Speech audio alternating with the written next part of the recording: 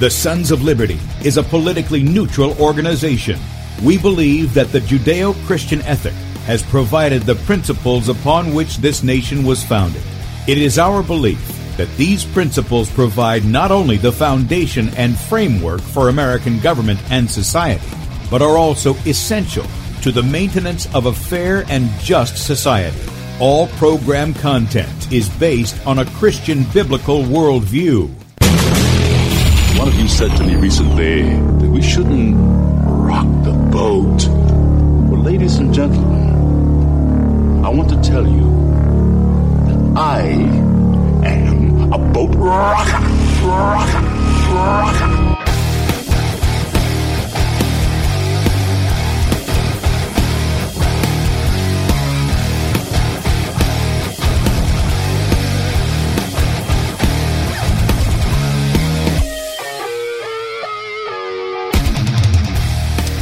Good morning, America. Welcome, Christians, conservatives, constitutionalists, liberals, libertarians, communists, Islamists, LGBTQ, RSTV, WXYZ people, and anybody else I may have missed to the Sons of Liberty radio show here on Red State Talk Radio.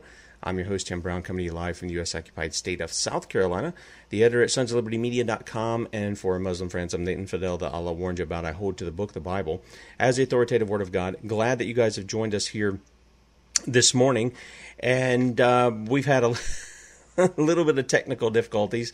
Some of that is due to Zoom. I don't know what's going on with Zoom. Hadn't had a problem up until yesterday when we had Kate on with people connecting with a password that I use for every one of my meetings. So we're having a little trouble today. Today is going to be a 2-hour show. So if you're listening by Red State Talk Radio, you want to catch the second hour, you'll want to not jump over on our YouTube, because YouTube, believe it or not, removed our content that we covered for the other day for Trafalgar Square and Donald Trump and the transsexual who's going to be at his Doral resort at the Amp Fest. And they gave a strike sometime during the night. Now, that's been a couple of days, and they did that during the night. Now, I have to go over there. They obviously didn't do it to the Setting Brush Fires on YouTube, so we're over there if you're looking for YouTube. Or beforeitsnews.com. I've got us up over there. You can catch us there. And then we're on the usual outlets of my Twitter account, FPP Tim. We're on sonsoflibertymedia.com, as well as Periscope at Setting Brush Fires, Twitch at Setting Brush Fires, Facebook at Bradley Dean SOL. Our YouTube channel is B. Dean Sons of Liberty, and then finally DLive.tv at The Sons of Liberty. And in the midst of all this, we're trying to set up for Zoom. We've got Lynn for Rotten to the Core Wednesday, and then we've got another guest coming on in the second hour, civil rights activist Clarence Henderson. And some of you may know him from history. And I believe he is, let me see if I can blow this up just a tad. He is one of these fine gentlemen who is sitting in the diner here. We had a sit-in for civil rights activism years ago, and so he's going to be joining us later on in the show. I think around the second part of the show. Now, with that said, we kind of had to do a rush here, so Lynn is not able to join us by Zoom. And neither will Clarence be able to. I hope she's going to be able to give him the call-in number, and I hope this is going to work okay. So I'm going to have to manipulate stuff behind the scenes, and this is what happens when you're the one-man band here. You got to do it all. You don't have anybody you can pass it off to. So bear with me in this. You guys watching the video, the guys on the radio, you won't know a thing. But today we're going to talk about the U.S. Perestroika. The new indoctrination into socialism and social justice. This is what's coming into the education system. You're wondering why your kids are turning out like an Alexandria Ocasio-Cortez promoting socialism when they don't apply it to their own selves. I mean, they're just not doing it for themselves. You're wondering why the whole BLM concept, the Marxist part of that, not people actually wanting justice, but the movement itself, what it's become, is what it is. Well, this is coming into the public school system. And on Rotten to the Core Wednesday, this is what we talk about.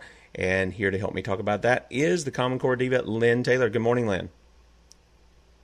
Hello, hello. Well, it's not just a one-man band. It's kind of I'm on the same page. So I do understand when things mess up, and we'll just press on. But, this is one of the things when you talk about things that folks don't, the evil one doesn't want us to get out there is, you have problems with technology. Well, that's true. This is a spiritual battle that we're in, and these kinds of things do happen. But let's not focus on that. I guess I'm gonna have to see if I can find Clarence's picture so I can throw him up here too. So that's a last minute change that we're gonna have to do, and we appreciate you joining us. So we got a lot of stuff to cover here, and you got 2 hours worth of stuff here. So let's get to it.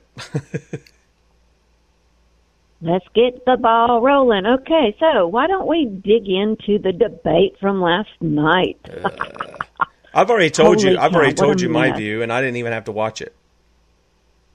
Yeah, I didn't either because it was just, I knew it was going to be a dog and pony show, and I knew from the education platform for both Biden and Trump that it was going to be, more of the same. It's not going to be any different. So why people are on the Trump train, I really, really don't know. I would rather them be on, say, the Joe Jorgensen train or, one of the other constitutionalists or one of the other ones who is a libertarian or someone who actually knows the Constitution and wants to honor the part that says, the federal government has no business in the education system.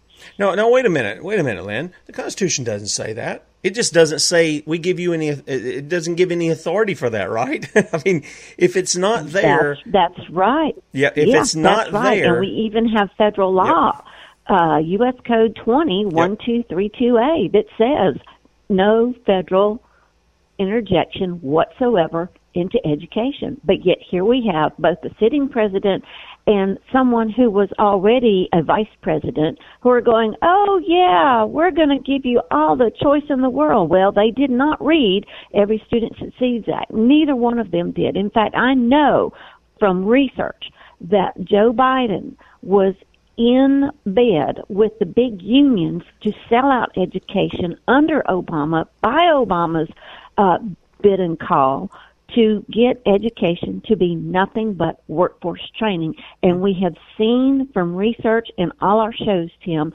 where Trump is going, oh, no, give us more STEM, give us more workforce-based education, give us more career tech education.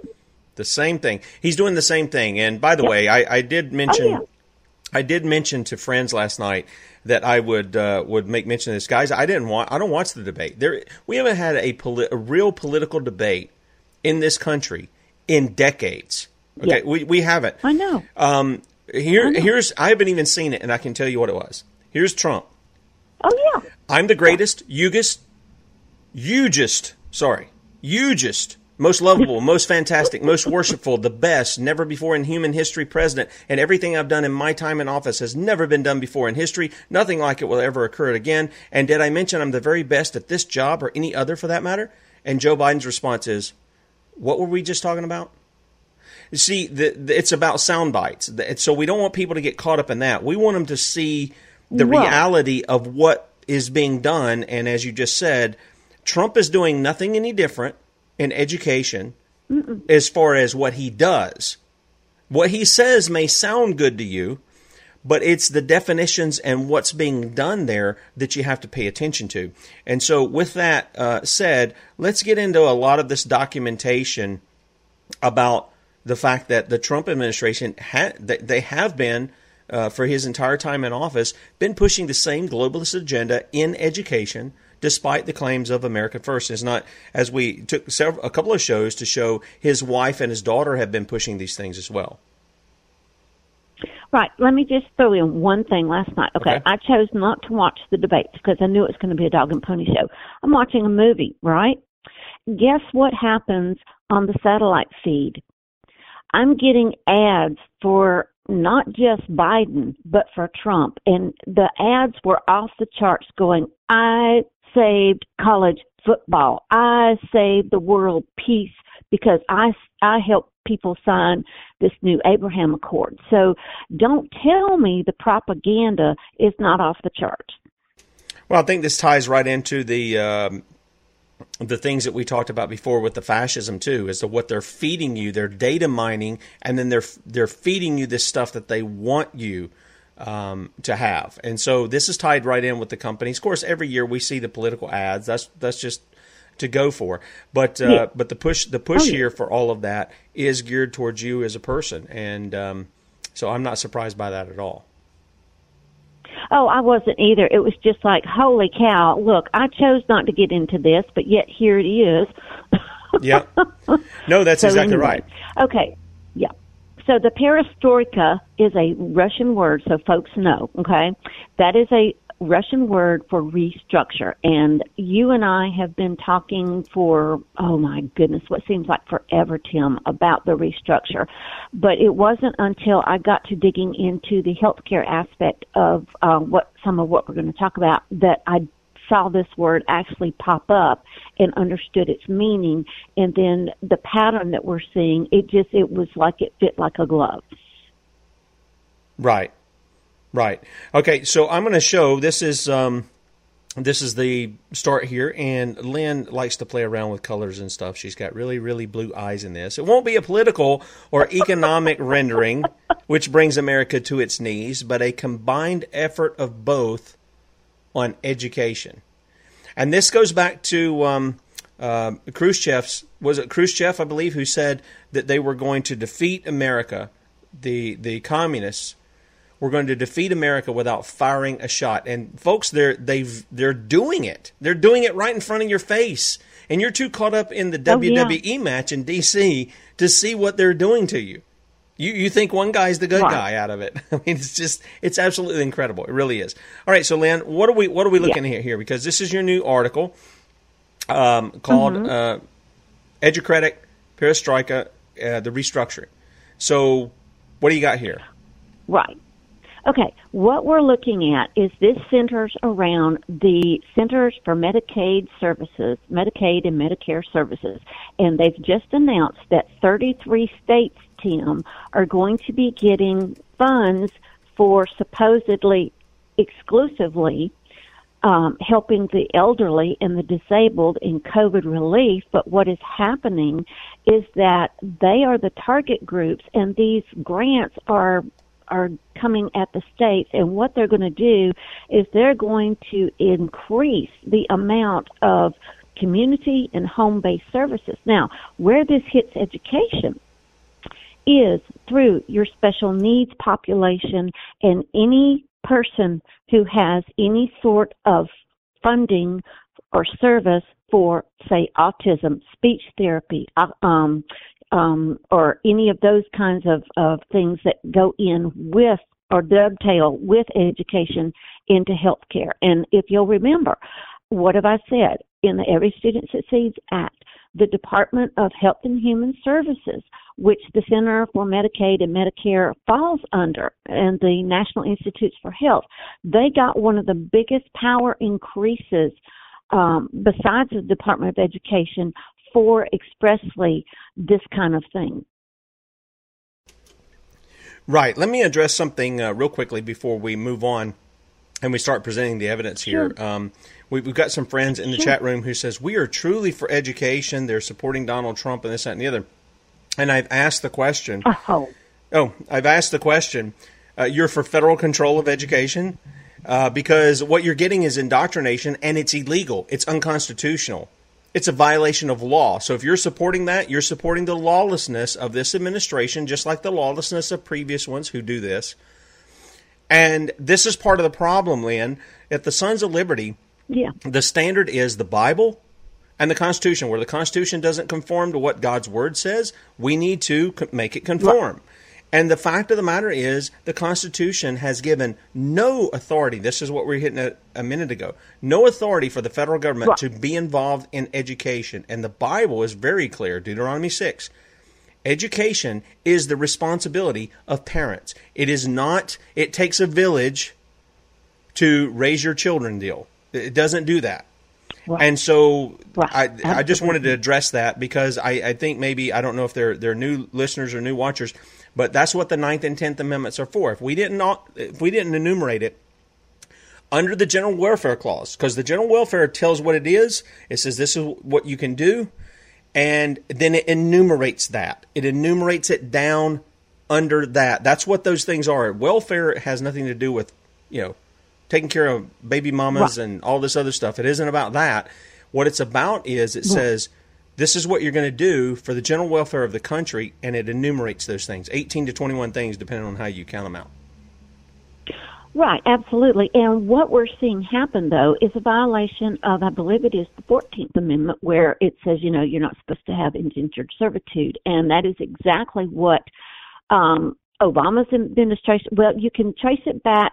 I know we've talked about this before, but you can trace it all the way back to Abraham Lincoln, but it really ramped up when Eisenhower got into it, and every president since then, including our sitting one, has done nothing but ramp the indentured servitude up with this career track stuff that we're seeing happen, which is one of the things that this new announcement from the Centers for Medicaid and Medicare is ramping up, is it's going to tie into the skill-based education. Now, how it does it is not really apparent until we look at this total restructure, because what it's going to do is it's targeting, it says it's supposed to be in the name of saving our elderly in the nursing homes, which we absolutely need to do, because this is absolutely terrible what is happening to these people and their families.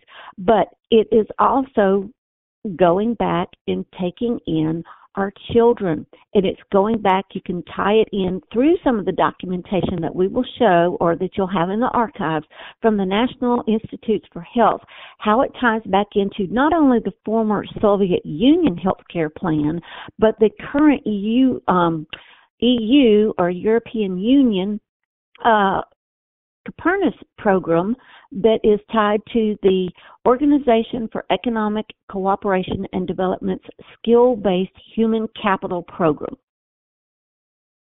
Okay. All right. Let's start taking a look at some of these things, Lan.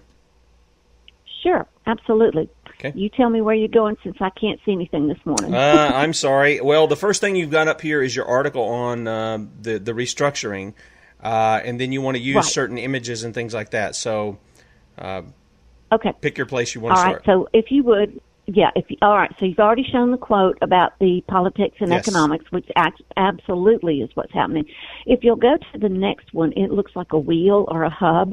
That was one that our wonderful friend Anita Hogue put out eons ago. She found in documentation, I believe it was from the 70s, of what our government had planned for schools to turn into, now not just for public school students, and I really, really wish that even independent media would get, this is not just about our public school students. This is about every choice, every student, no matter where you're going to school, including homeschooling. And this is one of the things that Anita and Charlotte Iserbite and several others have warned us about, and that is that the school is a hub for your neighborhood or your community where all these services wrap in, and that's one of the things that the Centers for Medicaid and Medicare are pulling in, is using the school as the hub for all these sorts of services that tie education and health care together, so that it can create that nanny state-itis that we've been talking about, or that restructure that the Soviet Union was talking about. Okay. All right. So we've got this model for promised neighborhoods. And for those who are listening by Red State Talk Radio, you basically have pulling out from the family into all these different areas. Miss Hoge's visual explanation of the hub. And again, this will be at the archives. If you want to find the archives, when I mention that's at sonsoflibertymedia.com. It'll be set up like an article, and that goes up, hopefully I get it up by lunch, but sometimes it takes a little longer depending on how far I get behind with other things that are going on. But sonsoflibertymedia.com is where we post these. The Title I funding will be one of the main funding streams, is what it says. Look at the social, emotional aspects. The true whole child, quote unquote. Learning has been destroyed by the Common Core machine here. There's just no... The thing is when they talk about school choice, people, they're appealing to your baser nature. Oh, you're really for me having freedom and a choice. No, a choice where you go, but it's not a choice of the outcome of what you're going to get, right? That's really what they're getting to, right? Right. Yeah, when you hear the old worn out thing of, okay, we have to educate beyond zip codes, all right? Yeah, supposedly the federal government's going to educate beyond zip codes, but what is happening is the only choice that parents are going to get through the education savings accounts that Trump is wanting to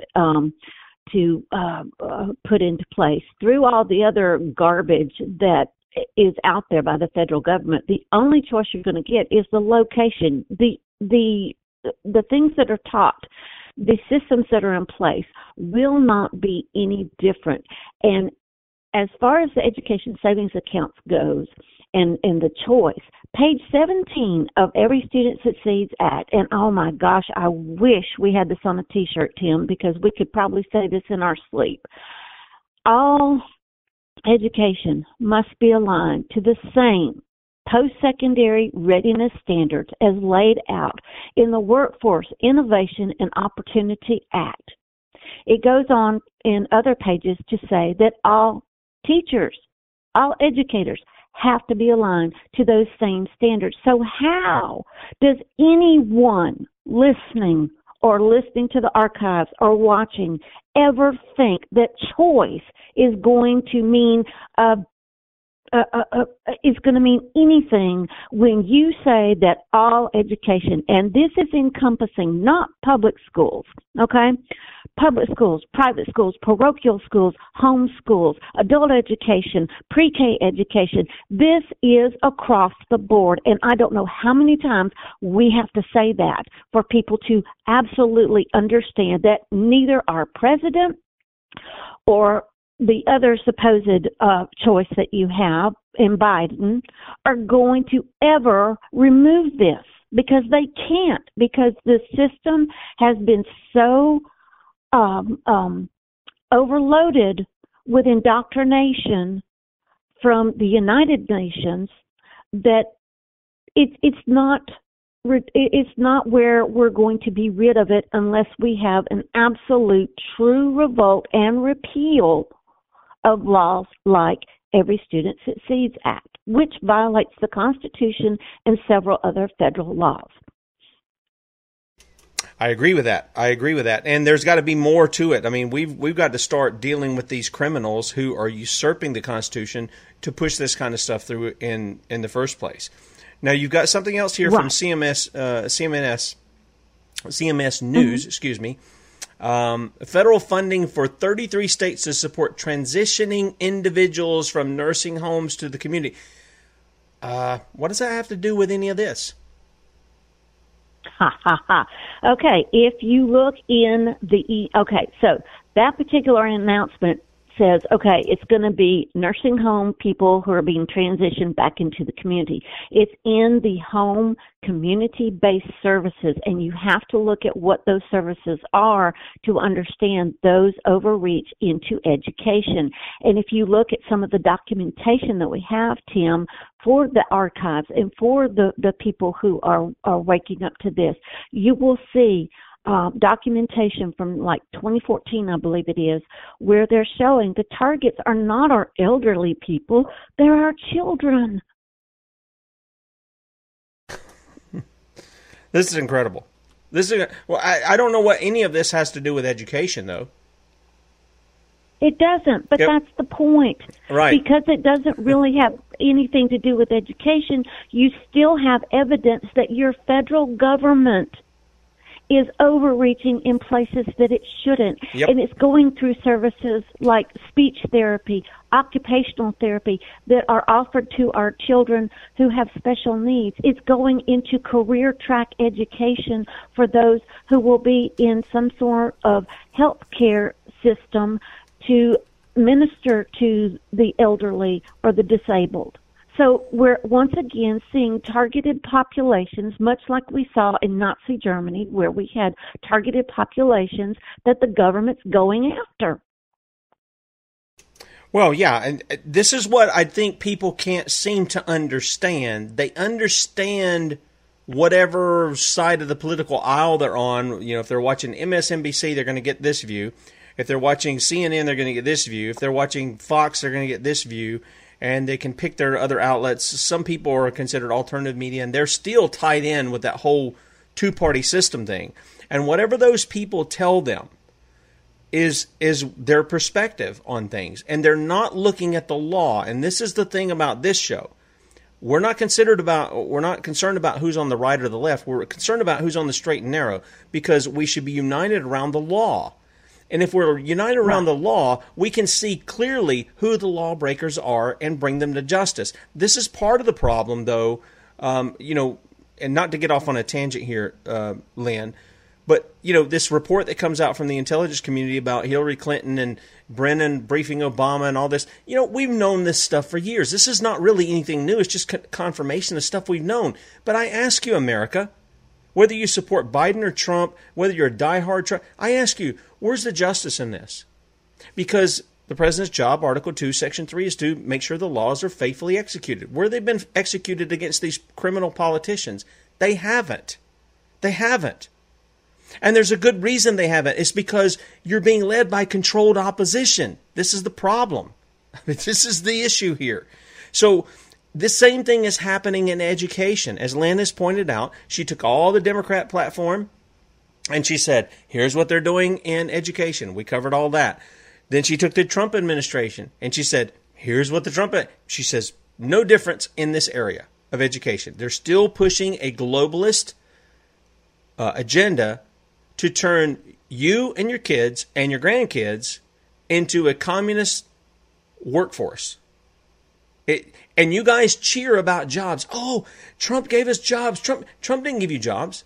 The president, look, we say this. You guys get it when a Democrat's in office and he says, well, we created jobs. You go, no, the president doesn't do that. But when a Republican's in the office, you guys go, oh, yeah, he created jobs. No, he didn't. It's not his job to create jobs either, and nor can he do it. And yet this all is coming into this idea of education. This is what Lynn has been educating us on, is that this, and it isn't just this, Lynn, you've talked about, ultimately this is going to determine where you get a house or if you get a house. Mm-hmm. Right. And absolutely. A whole bunch of other stuff. Yeah, and that's part of what this new grant or these new grants for the 33 states are supposed to do, is it's supposed to create a public-private partnership between Medicaid, Medicare, and the Housing and Urban Development Department for public-private partnerships to create housing for supposedly just the elderly and the disabled. But again, when you look at all the documentation and you see the targeted groups are not just the elderly and the disabled, but those who are in school, those who are just out of school, you're going to see that this again is setting up a mini state that is almost lock, stock, and barrel from the former Soviet Union. Yeah. Well, I'm showing the fourth image you had there of the healthcare map, and right. This is the amazing part, folks, and I want you to get how you've been baited in this. When Obama came in, he was doing nothing more than what Hillary Clinton wanted to do back in the 90s. She wanted nationalized health care. Now, we know that Donald Trump, before he went into office, he was for universal health care. He talked about how great the Canadian system is. If you don't believe me, put it in your search engine. It is still available. I think it was MSNBC who was interviewing him on that. And he was all for it. They asked him, are you for universal health care? And he says, yes. And he talked about how great the Canadian system was. Okay? So that hasn't changed. He gets in office and says, oh, we're going to repeal Obamacare, blah, blah, blah, blah. And then the Republicans want to fight about not really repealing Obamacare as much as replacing it with something that bears the Republican brand. And so Paul Ryan walked out with that. And oh, goodness. I mean, that led to nothing, right? It led to nothing. You got an individual mandate, which was great to get rid of. Don't get me wrong. But all of the structure is in place. All of the money is still going where it's going. under Trump. It continued. Well, if we had a Republican control, we had a Republican controlled House and Senate, and it did squat. It's like saying if all the branches were controlled by, see, this is where we have to get out of the mindset. If you ask me, Lynn, we had that under G.W. Bush, and what happened? The greatest tyrannical piece of legislation in our history was passed by a Republican-controlled House, Senate, and White House. It's known as the Unpatriot Act. And it infringes on liberties like you wouldn't believe. And, by the way, let me just point this out. Almost 2 decades later, this president, the guy sitting now, reauthorized it. He reauthorized it. The Congress passed it to him. The ones who say he's so dangerous and stuff, they gave him all this power, and he signed on to it. And he signed on to the U.S. Freedom Act, too. So the game that's being played with us on all these other levels is being played with us on the education level as well.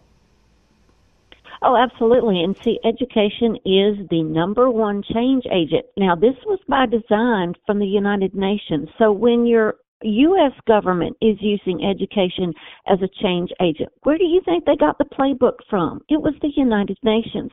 And the reason why that healthcare map is so important is because every single bit of data that comes from either education, labor, or healthcare goes through that maze of organizations, and it absolutely ends up at the United Nations. That's why you hear the government going, oh, we have innovations. Innovations, when the government uses it, Tim, is a buzzword to let you know they're increasing the data tracking and the data mining. And what is happening through this supposed COVID relief announcement is that the innovations that were already set up for the home and community-based services is going to use what's known as a continuum of care, but it's really a continuum of control because it will track your every move. And when you use Title I funds in education, this is one of the other things that people don't understand about Every Student Succeeds Act. It reformulated Title I, which was supposed to target specific students for special needs, and it went from per student need to whole school need for the express use of social and emotional learning through the multi-tiered support system, the response to intervention, the positive behavior interventions, and all the other mental health garbage that we're seeing come through schools that have no business coming from anyone other than a certified medical mental health professional. Yeah, and even at that, boy, I'm beginning to wonder about some of that stuff too, Lynn. I got to tell you, this whole idea that the state certifies everybody, this is reminiscent of Nazi Germany too. I mean, even to the point where they're having to certify, quote unquote, ministers of the gospel. That's not their job. It's not. We didn't. I don't think we authorized any of that stuff in the Constitution. Right. I just don't think that. You know, the old phrase "buyer beware" kind of deal does apply in all of this. And the fact that people think government saves them, protects them from all of these things that can pop up, liars, deceivers, everything else. No, the law is there to point out who is one and to bring them to justice. It is not to validate them. It is to bring them to justice.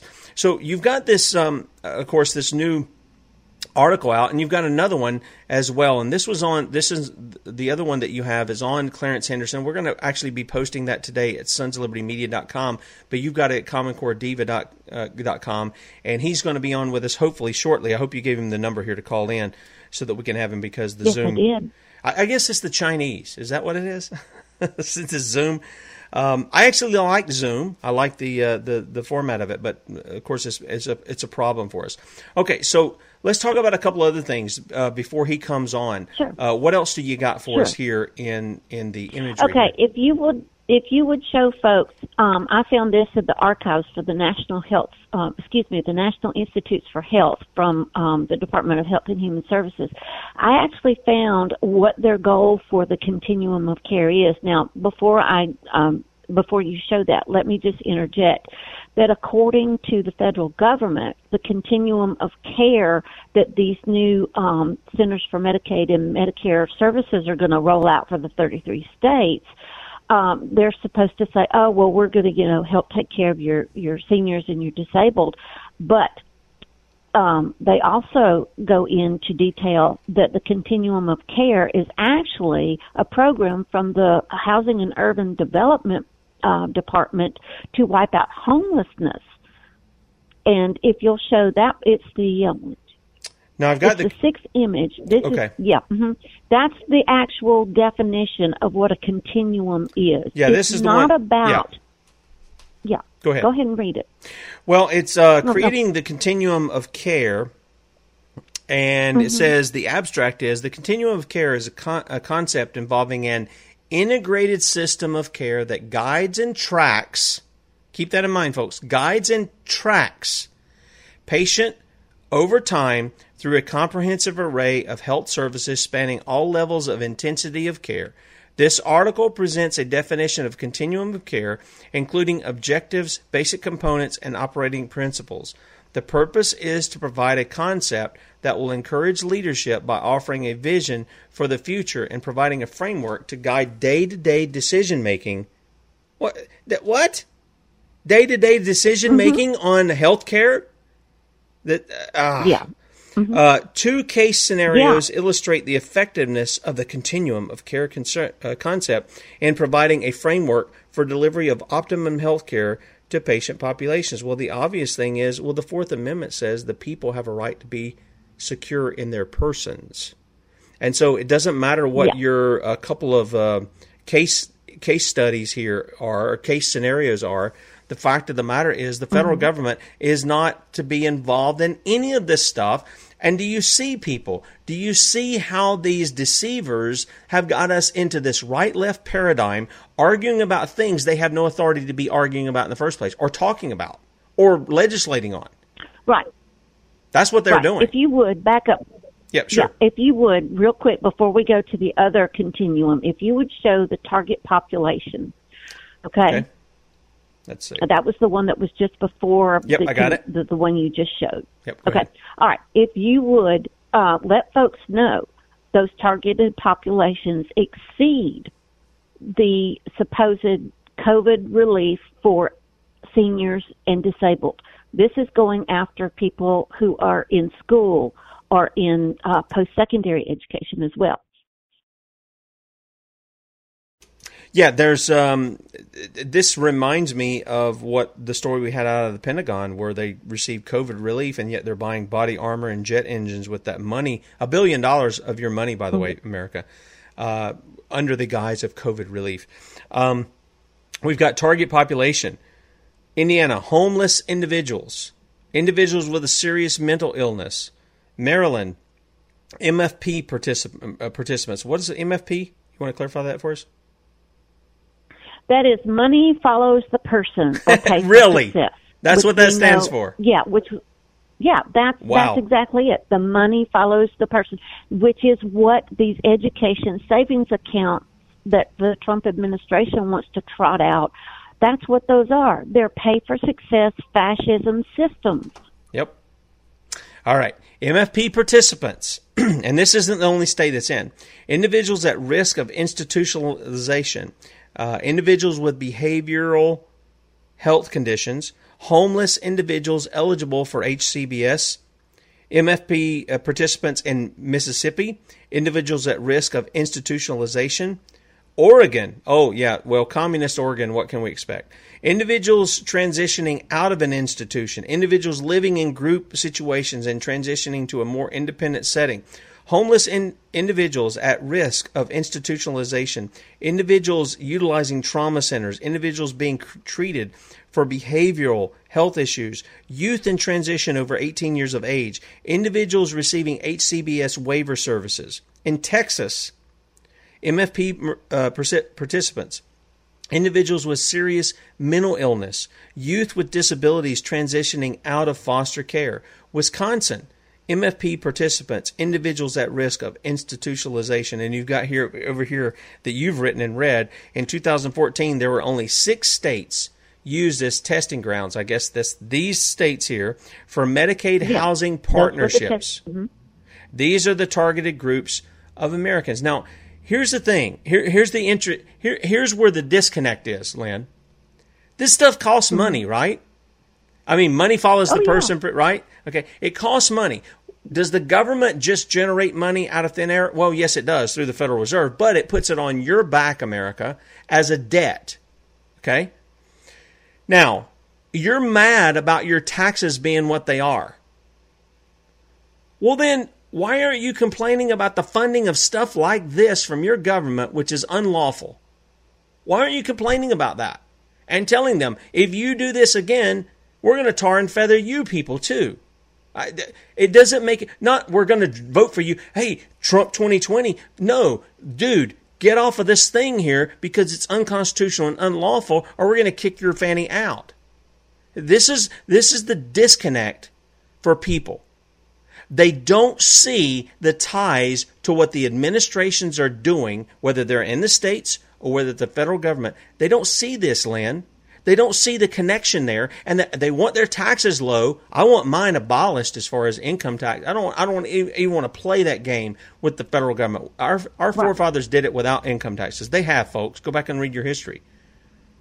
And we did it without the federal government too. We have constitutional money, gold and silver. That's what debts are to be paid in. They're not. They're paid in greenbacks, which are basically IOU notes from the Federal Reserve, which is monopoly money. It only has value because you think it has value.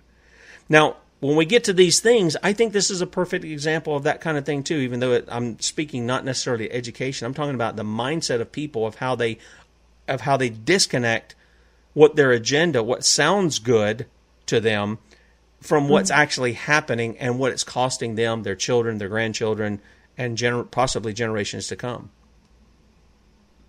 Right, and I understand folks are not going to want to take the time to dig into what is a home and community-based service, or how does this intersect with education. I understand they're not going to want to do that. They're going to want us to spoon-feed them. But one of the things that I love about what we do is that we give the folks, we point the direction for where you need to look, and so that you can make up your own mind about things, instead of us going, oh, well, here's exactly what you need to know. And this is one of the things that we're seeing happen in education, is that kids are being spoon-fed. And again, this is not just in public education. This is in any sort of education. We're even finding that these home and community-based services are going in and using homeschooling. Yeah, well, we've got a question in the chat. This comes from Jennifer. And Jennifer, thank you for the question. She says, pick any one of those, like a person with behavioral issues, and tell us what will happen. Lynn? I'm sorry, do what now? She said, pick any one of those, I guess the people that we're talking about in the target population with a behavioral issue, and tell us what will happen. What's going to happen to that person? They're going to be conformed to a government outcome, not a personal best or a personal healthcare system or healthcare needs. They're going to be put into the system, and it's whatever the government prescribed outcome is supposed to be for that. So it's going to be, you're manipulated. Okay. All right. Okay. Well, I assume it's going to be something like that. That's why the whole tracking and all the other stuff is there. So hopefully that answered your question, Jennifer. I'm not sure. Okay, so we have a couple other things, and it just hit me. We can't have Clarence call in on this line, just letting you know, and I sent you a message on Facebook, because I have to cut this line off at 7 o'clock, or we'll be talking over the next show. So this is going to present a real conundrum. I mean, I can bring you on Google, the voice line there, but I don't know if we're going to be able to. If he can't get into Zoom, we're just not going to be able to do anything with it today. And goodness gracious! So that's going to be the way it is. Okay, let me see if I could get up with him real quick. Yeah, that's fine. Right, you do that in the meantime. Okay. Let's talk about another thing where we can bring some stuff up here. All right. The next thing I want you to show, if you would, if people think that, and I appreciate Jennifer's question, because, that's an absolutely valid one. But show the socialism continuum, okay? Okay. All right. we're up on that. All right. So why don't you show folks where we are? Okay. The Continuum of Socialism and Explanation. This comes from freezenon.com.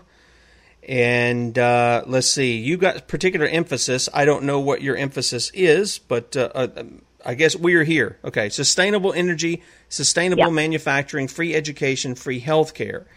And again, these images will be up for those who can't see on Red State Talk Radio. But the thing is who is it for? Who does this all pan out to? And ultimately, socialism is this thing that continues to expand the gulf between the very rich and the very poor. No, I'm not against people being rich. Okay? And people who are poor, it's the same thing as the people rich. God makes men who they are in their sphere, so we have God to thank whether we're rich or poor, or free or bond, or Jew or Gentile, or any of that, male or female. We have God to thank for that, and we should be thankful to Him for it. But the fact of the matter is, we're seeing that gulf happening here in America.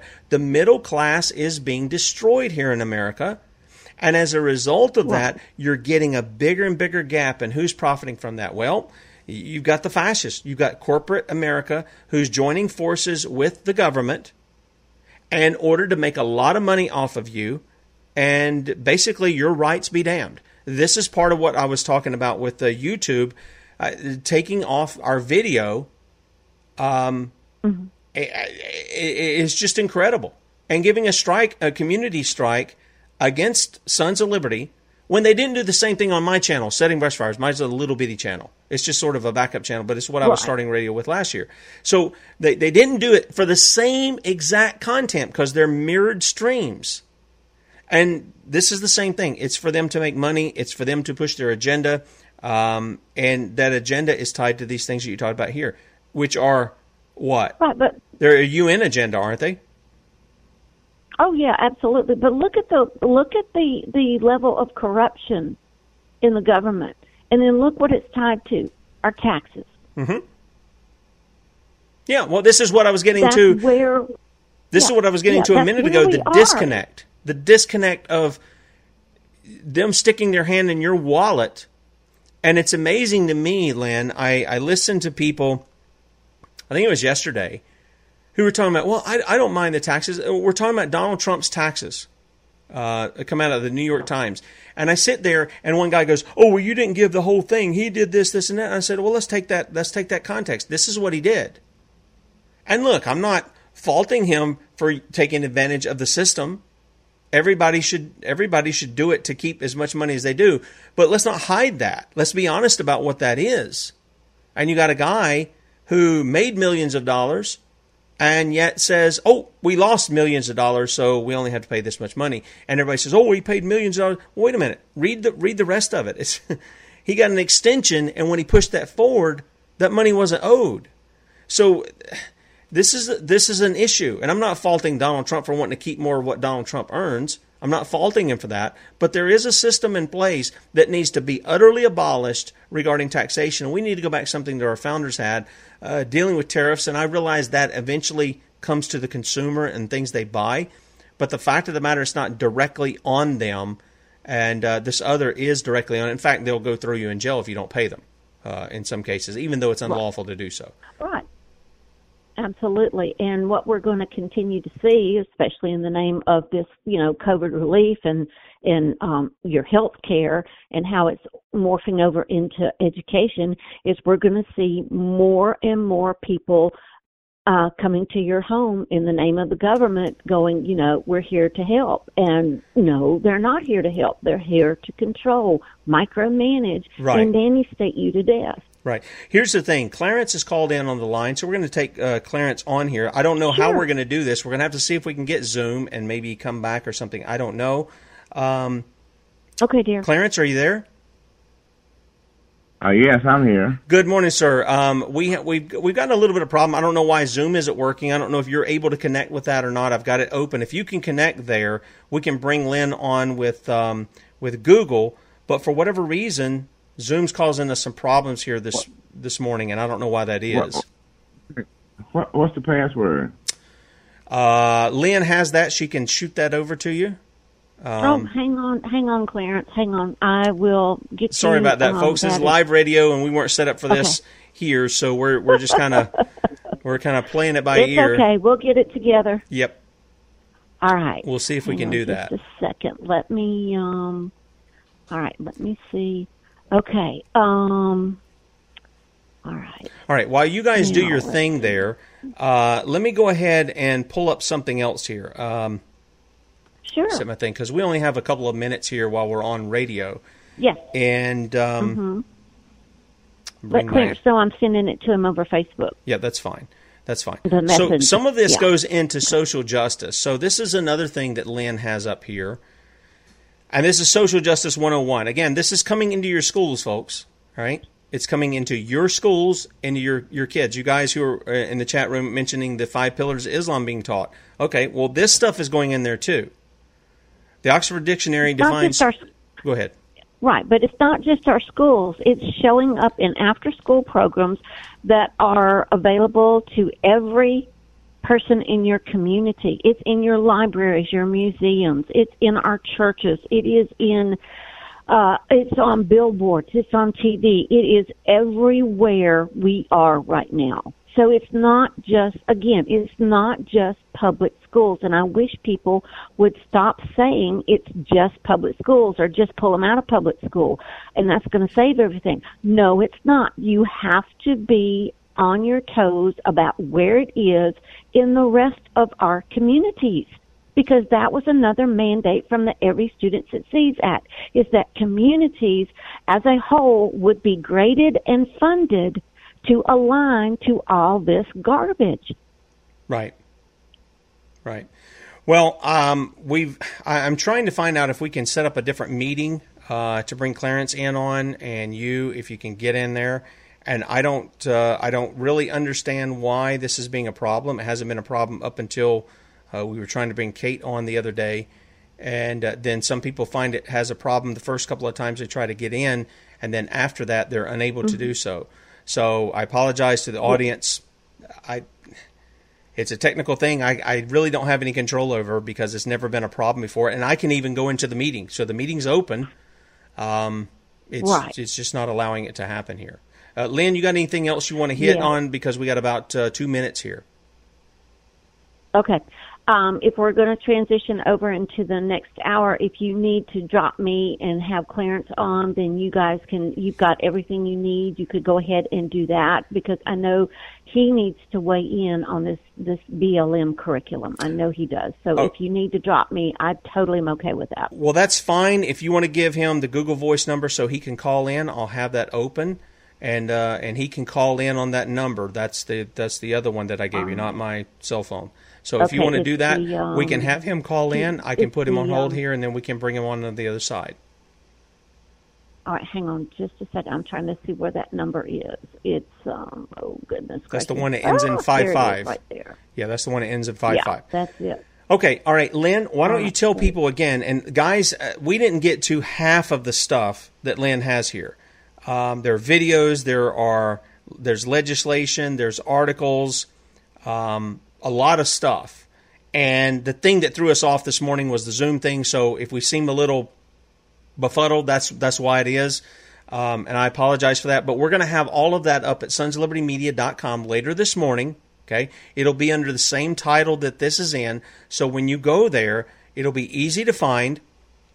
It'll be U.S. Perestroika, the new indoctrination into socialism and social justice. And we're going to have the show archive there, and all of this information that we didn't even get to, that'll be there as well if you want to follow up in that. We appreciate your support. And Lynn, you got about 30 seconds here. Tell people all the places where they can find out more about you. Okay, you can find me at commoncorediva.com. I also have a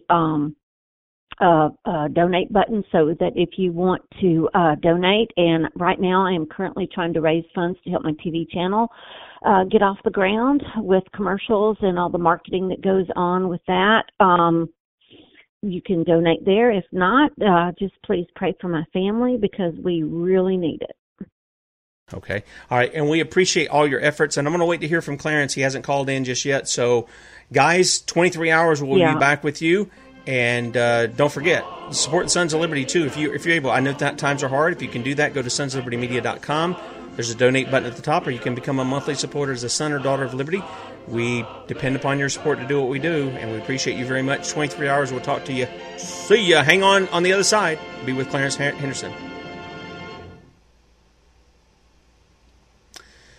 All right, I'm back here, and going to have to let Lynn go and close out the phone bank here for Red State Talk Radio, because if we're talking, it's going to go out over the radio over the next host. So I apologize for that.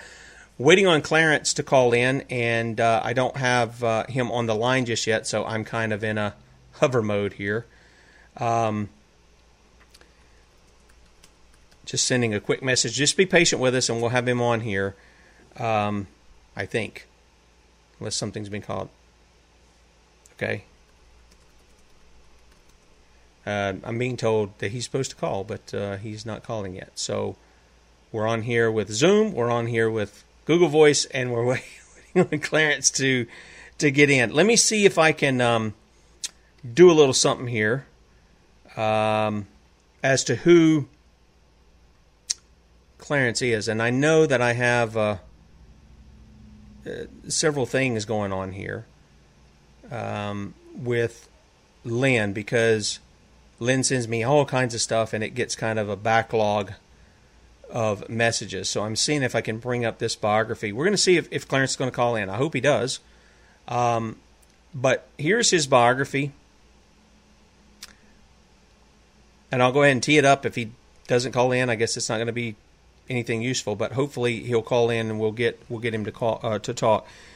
In 1960, on the second day of the Greensboro sit-in, Joseph A. McNeil and Franklin E. McCain are joined by William Smith and Clarence Henderson at the Woolworth lunch counter in Greensboro, North Carolina, just up the road from me. I used to work in Greensboro. I used to stop in there to do some service work. He was a forefront of the civil rights battle as he bravely stepped up to participate in the sit-in at the Woolworth's diner. Today, Mr. Henderson is a champion for freedom and conservative. I'm sorry. I'm having to read something. I apologize, folks. Live radio. His message will inspire you and teach you how to change the narrative in this nation from liberty for a few to liberty for all.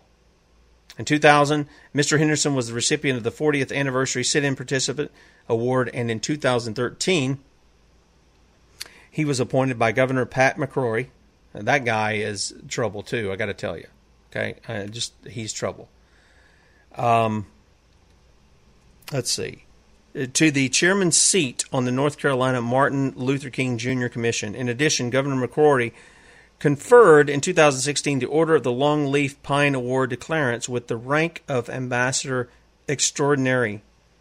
Mr. Henderson was appointed president of the Frederick Douglass Foundation for the state of North Carolina in May 2017, of which he currently serves. He also serves since November 2019 on the advisory board of Black Voices for Trump. Mr. Henderson's energetic involvement in his church as head elder, new members coordinator, Sunday school teacher, and finance committee member, and his life's journey as a teacher, college administrator, entrepreneur, and motivational speaker has given him a unique perspective on what confronts society today. And while his life is chronicled with episodes of civil unrest in which he found himself thrust in the midst, he did his part to bring awareness and change in a peaceful manner. Clarence now champions a new cause for a better America by challenging, motivating, and inspiring others to be aware and responsible for the world that surrounds them.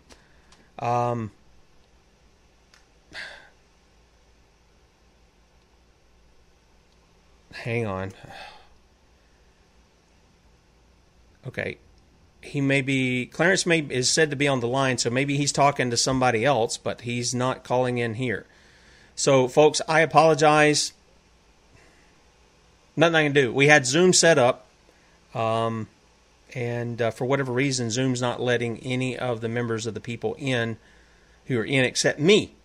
And it obviously opens up the very meeting that's supposed to be this.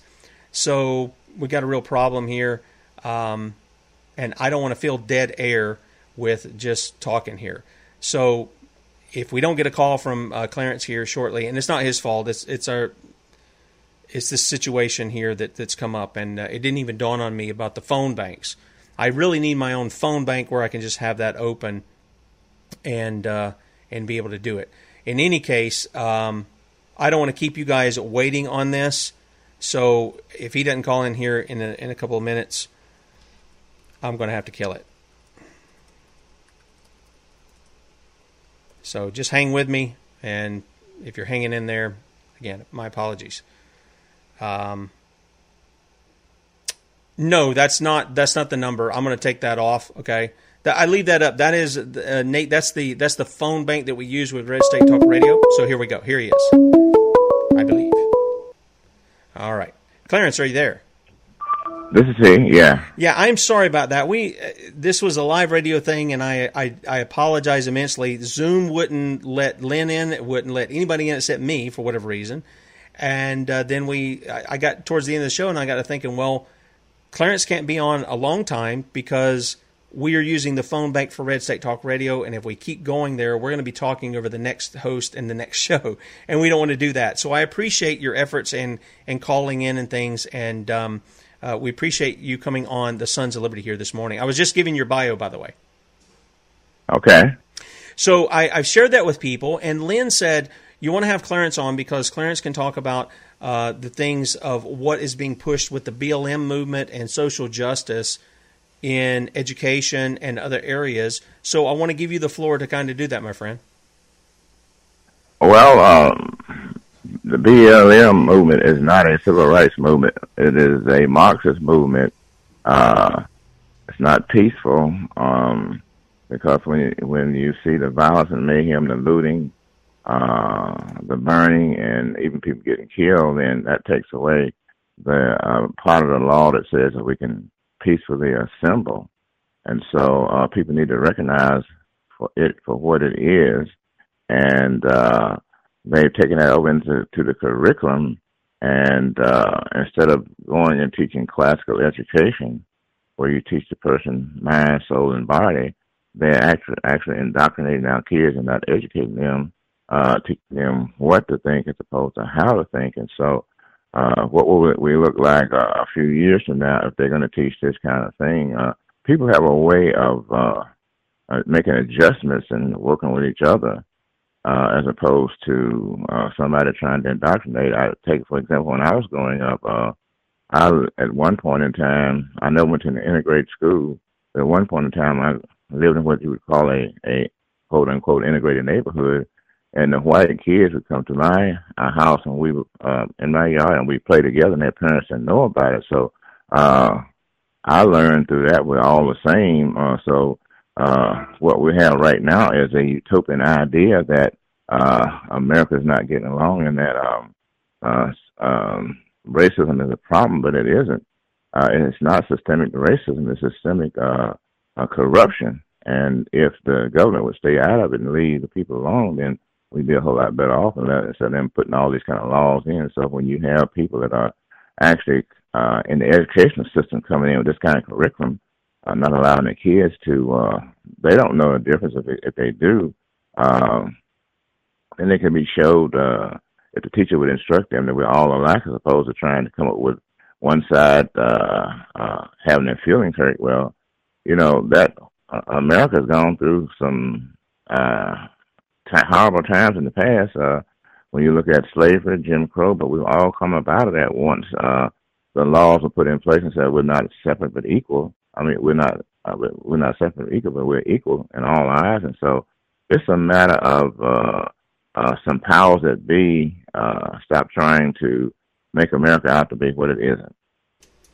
I agree with that. And I don't know how old you are. I'm 51, and I can remember in my 79. Okay. Well, I'm what, 25 years behind you or so, a little bit more than that. And I can remember even as a kid that we had, black and white kids. I mean, I can remember us having a pool out in the driveway in front of the garage. And there were black and white kids that, they would come to my house, and we played out in the pool, and we played basketball together, and we rode bikes together. So it wasn't anything unusual for me as well. I mean, it was just something that seemed pretty common. And even today, there are those, what they call the black community that are just up the road from me. Those people are, I never have any problem with them. They don't have a problem with me. We get along just fine. We see each other in the grocery store, at the Walmart, or wherever it is on the street, and everybody's respectful to one another. This is what gets me when I start hearing from representatives in government. I call them subversives, where they're trying to pit us against one another because of the skin color that God gave us. Tim, it's a profit-making situation. If it were not a profit being made, you wouldn't have all this. And so they keep putting it out there because there's a profit to be made. Because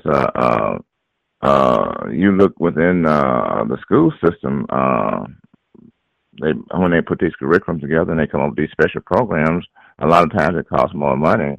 And so you look at some people that cry racism, and I won't call any names, but they have made a lot of money out of crying out racism.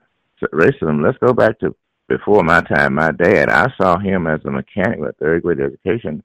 Most of his clientele was white. Why? Because he interacted, and he's a grown man at this particular point in time. So you know that he never went to an integrated school, but they made the adjustments based upon a bartering of an exchange, and the guy had his car that needed to be repairing, and my dad could repair it. So they went to him for the service, and as a matter of fact, I can remember my dad going to one of the guys he rented a shop from. We didn't have a TV. Myself and my brother and my dad went to his house and watched Joe Louis and Rocky Marciano fight. And my dad's pulling for Joe Louis, and he pulling for Rocky Marciano. They were the best of friends. Even if you go back before that time, when I was born on the farm. And by the way, I don't have a birth certificate. And my dad was a sharecropper there for a guy who was white. And my dad, they became such best friends. My dad named me after him. So because, there was just the common element between mankind and between humanity as opposed to the government. See, politics is a system. And if it doesn't serve the people, then what good is it? And politics is not doing a very good job of serving the people. So we need to vote those people out that think that they are in charge and vote people in that will serve the people and understand that they work for us and we don't work for them. Some of them have this utopian idea that they know best. Well, if I can get out here and make a living for myself, how do you know best for me what Amen. I'm supposed to do in all of my life? That's right. No, that's exactly right. That's exactly right. Now, here's the question. You brought up the BLM movement, and I'm familiar with the organized part of that, how it is corrupt, how it's funding America's enemies, it's being subversive to our government and stuff. But tell me something. Do you believe there's some real, genuine people who are actually demanding justice? I'm not talking about these rioters and looters. I'm not talking about those people. I'm talking about the people. There are people who do go out, and I remember in Ferguson, there was a young man, we had the video of him, he came in and he was warning the people, look, even though they had the wrong narrative, okay, so let's get that out of the way. We know what the reality was. And they were responding to the narrative they were given, and they were demanding there be some justice. They weren't rioting, they weren't looting, they were peacefully protesting on the sidewalks and things of this nature.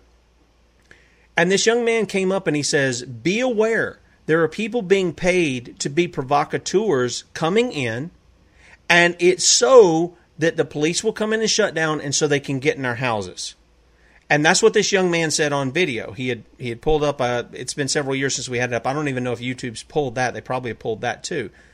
Are there some real peaceful protesters that you have seen out there, maybe in the lines of Vernon Johns or Martin Luther King Jr., who actually go out and they want justice, but they're not going to go the criminal route and start burning and looting and stuff? Now, I'm not wanting to make that the majority, but are there people that you have seen out there doing that? Yes, there are people that I've seen doing them because a lot of times the protests start to be peaceful and then they turn violent. The protests are merely to bring forth an issue so the public becomes aware of it.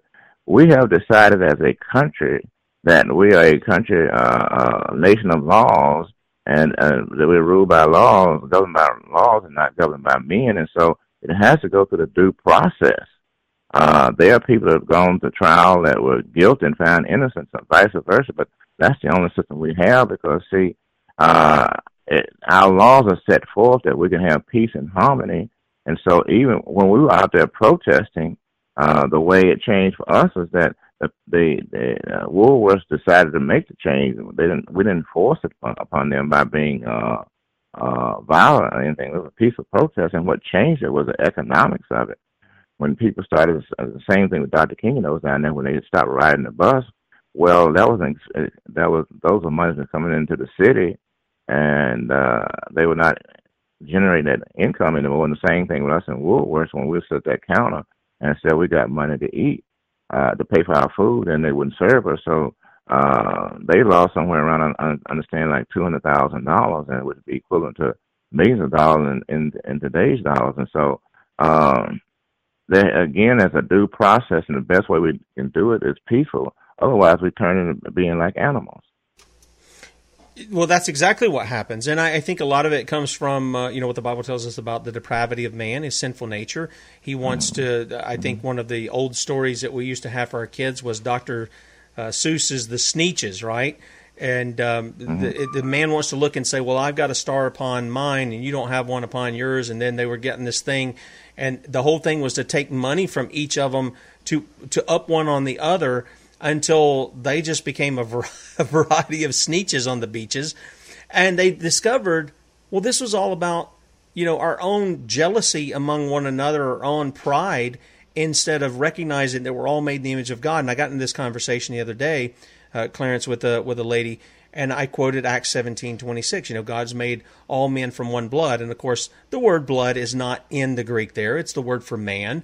And when I asked her, do you not believe all men came from Adam? Oh, and she didn't want to answer the question because she knew she was caught there.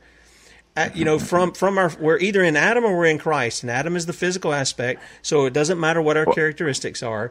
We're all made from the same one in the image of God. Right, and see, there's not but one race, and that's the human race. Amen. That's exactly right. Who do we believe in? Is God created what man said. And so I'm a believer like you. It's what God said. And he created man in his own image. And it's in black, white, red, or yellow. And so this is something that man has created for whatever reason. Either I think that I'm better than you because of a certain color of my skin, or I think that my profession is better than yours, or whatever it is that I want to look down on you, like a man praying and looked over at God and said, I'm glad that I'm not like the other guy, but then he's just like him, because we have all sinned and come short of the glory of God. And God says that I find no goodness in flesh. So man is the one that gets hung up on that. So, and one of the challenges that, for example, on Sunday, the most segregated day in the week in the United States is on Sunday. And so mankind is creating all these wrong kinds of things, wrong thinking, and we find ourselves in these kind of situations now. If we would go back to what the Word of God says, then everything would change. But even inside of the church, there's always people they try to have a hierarchy. For example, I go back to when I was in a school. Even in the school wasn't integrated; it was segregated. But kids are looked at, for example, well, I was sit there in class with teachers, I know with kids that were teachers, that kids' parents were teachers, and different kinds of profession. Here's my dad with third grade education, and we were looked at differently. And so it's just one of those situations that we have to overcome, and we can if we make a decision. And when I look at you, see, and I recognize that my rights end where yours begin, then we have a chance to sit down and dialogue and have a conversation and come together with things. And right now, again, America's being destroyed from within by people that don't like the way this America's the makeup of America. If you want anything to change, then go to the and change the laws and not go out here and commit violence and mayhem, because we're going back to days where you have, like in the Western days, you come into a certain town and, you had the sheriff controlling the powers that be controlling it. That's what will happen here. And see, when they start talking about defunding the police, who is going to hurt the worst? The underserved neighborhood. And so those people that in that neighborhood, some of them are fearful of coming out of their house. So they want the police to come in there when they need them. I've seen that all of my life where you have those kind of neighborhoods. And when I lived in Harlem back in the 60s, the saying was, as long as it stays in Harlem, it's okay. But you take it outside of Harlem, we'll lock you up. Well, that's not being fair and equal to all of mankind. And so we're dealing with that same situation today. And there are those of us that understand and have to stand up and say that, listen, all people want to do is be left alone for the most part. Amen. And we can change that situation. Well, that's exactly right. And some of the things that happen, though, you're talking about some of these neighborhoods, we see it today especially. I don't know how it was in the days that you were living in Harlem, but we see, like Chicago, and we see a lot of even what's considered the quote-unquote black-on-black crime. And a lot of that happens is because of very strict gun control laws that don't allow people to defend themselves. This is a God-given right. It's protected. That right is not given to people by the Constitution. It's a recognized right that's given to you by God, and it's supposed to be protected by those that we call our representatives. And sadly, they're not doing that. And so it does put people in fear because they feel defenseless. They want, like what you say, they want to be left alone. But at the same time, they're kind of in this corner of, I want to obey the law, even though it's really pretended legislation that wants to violate my rights and not let me have a gun to protect myself against a thug who's going to come in here and steal from me or beat me up or rape me or whatever the case may be, versus the police. Now, I've put forth, and not to get off on this subject, but I put forth that our Constitution provides for the militia, the citizen militia, and that is to enforce the laws and to put down insurrections and to repel invasions. That's what our Constitution has. That means that's the duty of the people. And sadly, Clarence, the people don't want that duty. They don't want to do it, and so they farm it out to the police departments. And, I think that we could integrate, and I had Dr. Edwin Vieira on. He's really a foremost authority on militias and constitutional militias. And one of the things he talked about was bringing those things together. So no longer is there this view from some people that there's a them against us thing. It's we're all in it together. And we're all in it to enforce the law. And I think this goes back to biblical days. I was making mention of this the other day. You can see it in the militia groups that were there to enforce the law. Judges 19 and 20 come to mind to me about how that was enforced against those who had taken the priest's concubine and abused her till she died. That was done. I think that could be done, but we've got to start somewhere by educating the people. And this is one of the things that Lynn said that you would be good in speaking to on this whole social justice issue, along with the BLM indoctrination, if you will. Do you want to kind of tackle that a little bit, jump into a little bit of that? Well, for me, if you go back to what Dr. King said, we should be judged by the content of our character, not the color of our skin. Civics is no longer being taught in our curriculum, teaching our kids how to become good citizens, teaching them how a bill becomes a law, all these things that make us better understand how to deal with certain situations. So it even goes back further than that when Thomas Jefferson said, America is an idea in the minds of men. Now, what did he mean by that? He meant that the people by election should decide what kind of America they wanted to have, as opposed to having people sitting in the halls of Congress or wherever trying to decide how the people should live. For example, people need to know what the law says. Unfortunately, we have a lot of people out here that don't know what the law says. You hear them say the government says, and Ronald Reagan said, and I'll never forget it, he said, the 9 worst words you can hear is from the government, and I'm here to help. So, again, if we would put classical education in, teaching people how to do critical thinking and those kinds of things, because I go back to when my kids were in school, this little kid kept calling my oldest daughter on the playground the N-word. And so my daughter came to me and told me about it, and I said, did you tell the teacher? She said, teacher said it's happened on the playground. So I got up the next morning and went over to school, and I said, listen, I understand that this young kid is calling my daughter the N-word. She says it happened on the playground. I said, the playground is a part of the school. I said, now I'm here talking to you today. I won't talk to you again. Tomorrow I'll be back and I'll talk to the principal. If that doesn't work, I'll go downtown to the school system downtown. If that doesn't work, I'll go down to Raleigh, where the state will make a decision. My daughter told me a little boy never called that word again. So there's a process, a way of doing things.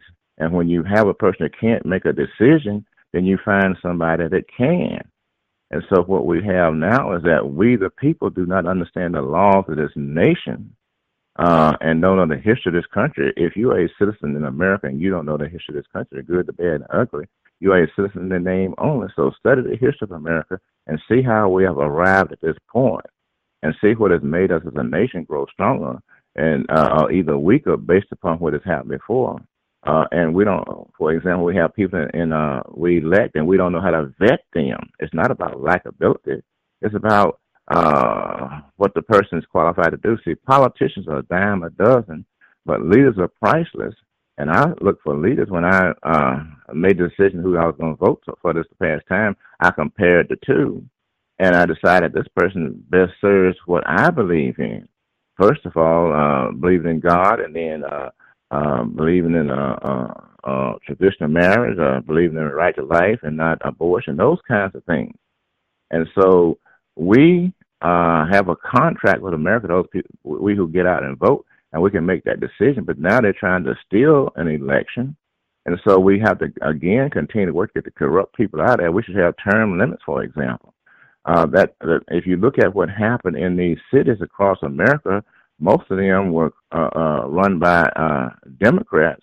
And so when a mayor will not call the police to enforce the law, that mayor should not be there even the next day or by due process get them out, because they are there to protect the people, all the citizens, not some of the citizens. Well, that's what they're supposed to do. You're exactly right. And, I'm not going to get off on the right and left paradigm thing here because I do that all the time. But I'm in the state of South Carolina. We have a quote-unquote Republican governor, and he usurped his authority to declare what's essential and a non-essential business. And as I've told people, I said, look, every business is essential to somebody. The owner of that business is, the employees there. This idea, this Nazi-esque kind of stuff off of what I call the hoax of COVID-19 is ridiculous. And it's been a usurpation by Republicans and Democrats alike. So it's not just been what's going on in the streets. And then we have, you're exactly right, some of these guys are just letting the people do what they're doing in the streets. And, the president has the authority to come in with the militia, and this is part of what the Constitution allows for the militia to do, is put down insurrections. And I think we can agree that what we're seeing in the rioting and looting of the BLM Antifa people are insurrections. And so and I was glad to see that he was at least patient to say, hey, governors, you take care of it before I have to step in. But I haven't seen him step in yet to really do that with the militia. So we have a lot that's going on there. Go ahead. The question becomes, how long do we wait?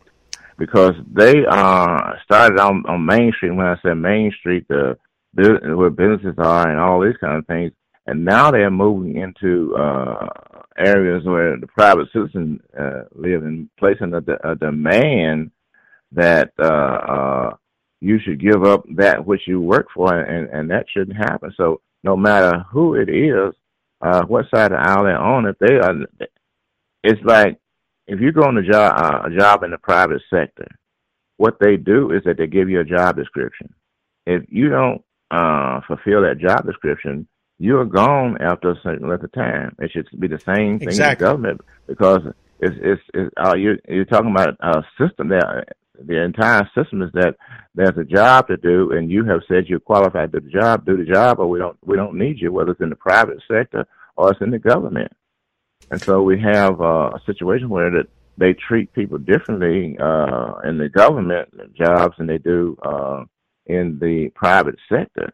For example, I remember going back and looking at the Affordable Health Care Act, when some of the members of Congress were asked why they didn't have that kind of insurance. They said that we have a better kind of insurance. Well, what kind of situation is that? You want to sell me something, have me use this insurance, and you don't think it's good enough for you, but it's good enough for me. So that's hypocrisy, and that's committing tyranny upon the people. And so when you look at affordable health care, for example, it was not to make better health care. It was to control the people, because if you control the health care of a nation, you control the nation. and people are still suffering from it. People make choices. Some people say, "Well, I don't need insurance," and what they do is they pay for their insurance or pay for their health care. And you look at, for example, you look at Medicaid. Well, that's one of the best one of the worst healthcare systems there is. I have a niece that's under that healthcare system, and if she has any kind of care that she needs outside of her personal doctor, she may have to wait 6 weeks or 6 months to get help. And so that's a failing system. So why do we go back to the education system? That is a failing system. Why do we keep it in place? It's for profiteering purposes, for no other purposes. There should be a choice. The money should follow the success of the school and not the success of the government. We have, for example, too many. When I was going to school, there was one principal. Now in some schools, you got a principal, you got 3 or 4 or 5 assistant principals, you got all these other people there that are not doing any teaching. And so that's what school is for, not for the bureaucracy, for a guy to sit behind a desk, a woman to sit behind a desk all day long and do basically nothing. And so we have to go back and revamp our entire system to make sure it's what it is. So it goes back to what the Bible says: if you don't work, you don't eat. And so the government will create a problem and then come up with a solution, and we have to look at that. So we have an election coming up now, either where it be local or where it be a national, and we need to make a decision.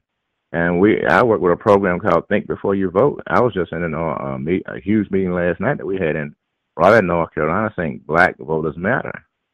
And in a lot of cases where the blacks in the community have been underserved, and we need to vote those people out that are not serving us and vote people back in.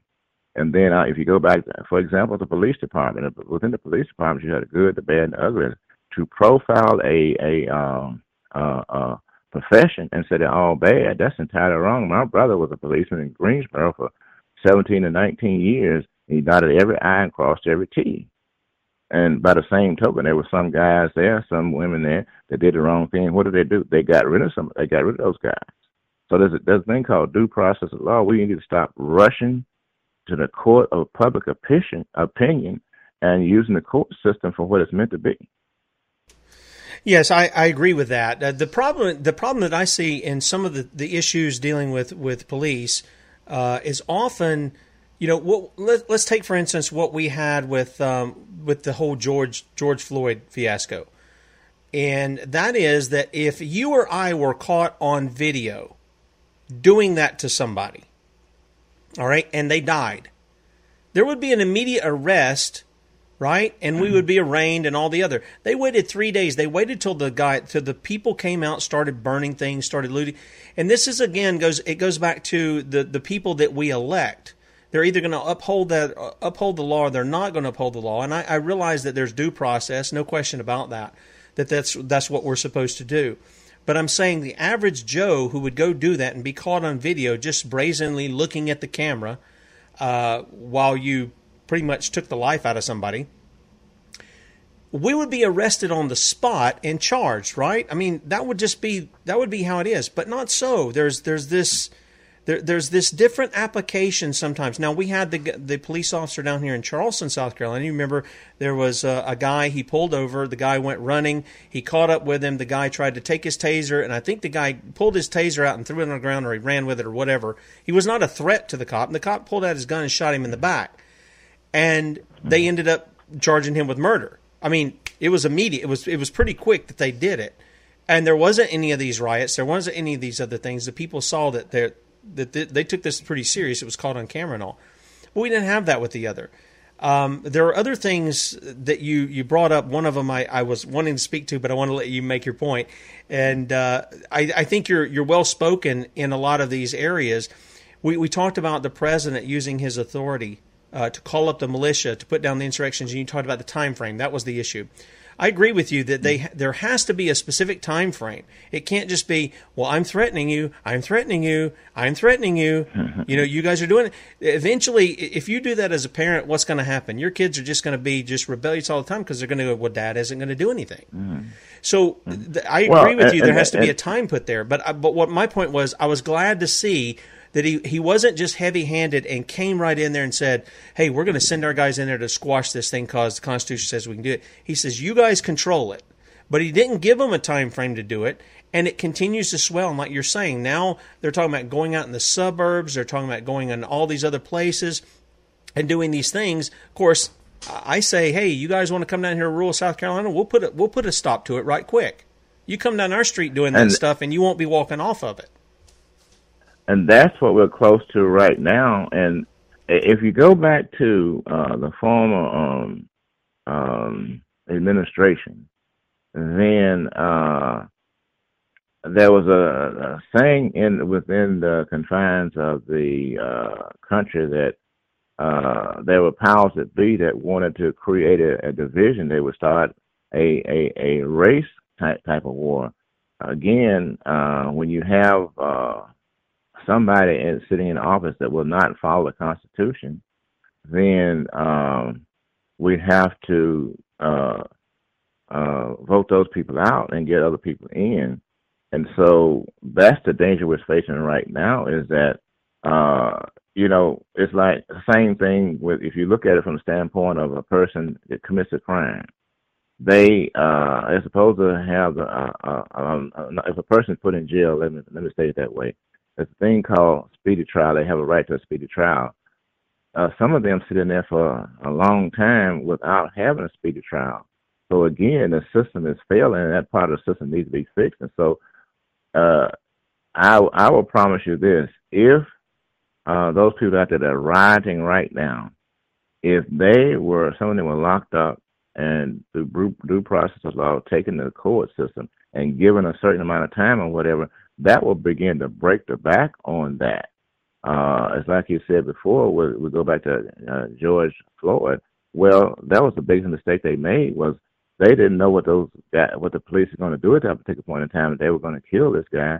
But as you said, they should have locked those guys up right at that point, at that particular point in time, because they were committed an action that led to this guy's death. And so if a person chokes a person or puts his a knee on a person's neck and that person dies as a result, then they should be charged with a crime and brought before the court system to ensure that justice is done. But they didn't do that. And again, that goes back to the failure of the individual. The law says, we go back to what it really boils down to is you can't legislate a person's heart. And so we put laws in place to make sure that we can when something like this happens, that there are consequences. There have been no consequences for the actions that those people took policemen took in Minneapolis. There should have been actions taken at that particular point in time, and because people saw that that didn't happen, then that's what they did. But I'll go back to when we sat down at lunch counter. It wasn't integrated the next day. As a matter of fact, I never ate lunch at that counter. It took 176 days or thereabout for us to put Jim Crow be found guilty because we put him on trial. And so the justice system, in order for it to work fairly, all the facts have to be gathered, and then we have due process. Well, if you go back to George Floyd, it was very evident because it was on camera what had actually occurred. So it wasn't one of those things where that there was any mystery about what happened with that situation. So justice delayed is justice denied. And that's what is happening right now in this country, is that those people that are out there rioting, they are doing crimes just like those policemen did crimes. And so they should be held accountable just like those policemen should be held accountable.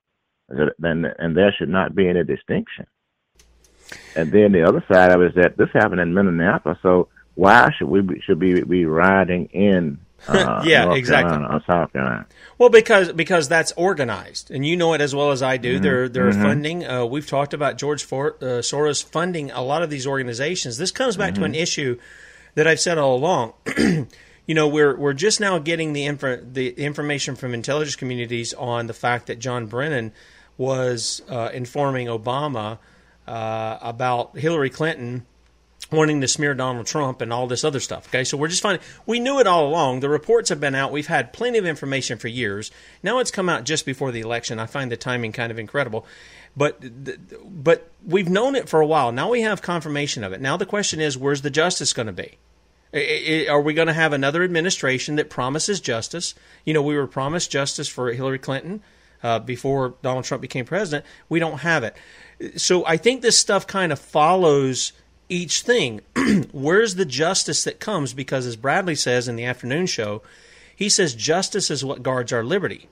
If we don't have justice, then we're going to go just like what you said. We're going to become like the animals, and we're going to have that kind of law of tooth and fang in the jungle. It's an evolutionary kind of concept, not a biblical one. And if we don't bring justice, then we're not going to secure liberty. So when we come to these issues, and I could point, and I did. There was a guy, he had a different color skin down in Texas than George Floyd. And all the cops had the same color skin. And they did the same thing to him, put their knee right in his back, and he died. And it took them 3 years to get the body cam footage from this. Now, if you ask me, Clarence, in these cases, the police are supposed to work for the people. Is that not right? Why are they allowed to keep from the people what has happened when somebody has lost their life in their custody? Oh, you're exactly right about that. We have for example, in the state of North Carolina, we have a county called Hope County, whereby that they've been holding people in jail without a trial, and we have brought attention to that, and we're working toward having justice there. For example, they got one guy there, and I understand he's been there for 14 years. He has a mental challenge, and he could confess to a crime that he didn't commit, and when they found out he didn't commit it, they still didn't let him out because they're saying now he's a danger to society. And so we have those kind of things that are going on, and when those kind of things happen, there needs to be an example made to make sure that it doesn't happen again.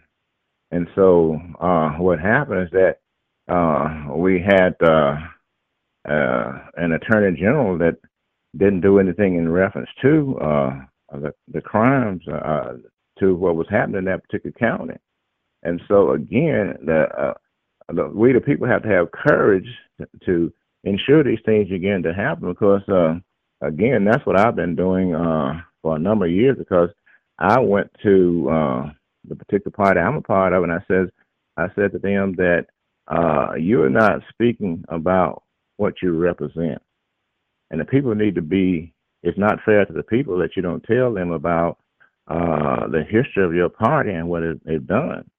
And so the people can make a decision based upon getting the correct information, because I believe if the people are given enough of the correct information, for the most part, they'll make the right decision. But when you lie to them, they don't know which direction to go in. And when you see the hierarchy, the upper hierarchy, if you will, or you see the government, people in the government committing certain acts, then the people say, well, if they can do it, then we can do it.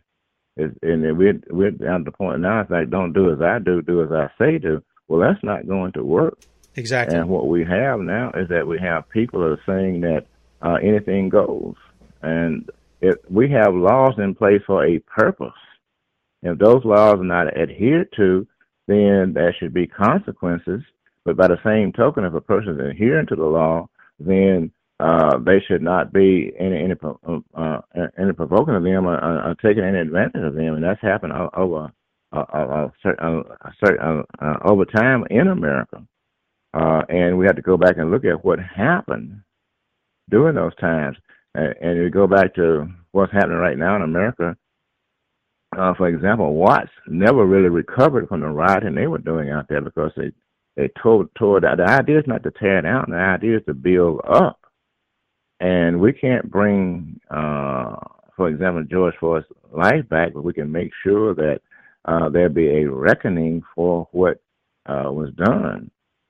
We have right now that some of these people, the police will take them and lock them up, and the next day they're out because there's corruption within the system. So I don't look at it as systemic racism. It's systemic corruption that's going on, and that needs to be gotten out of our system. I think that's exactly right. I think you're exactly right when you say that.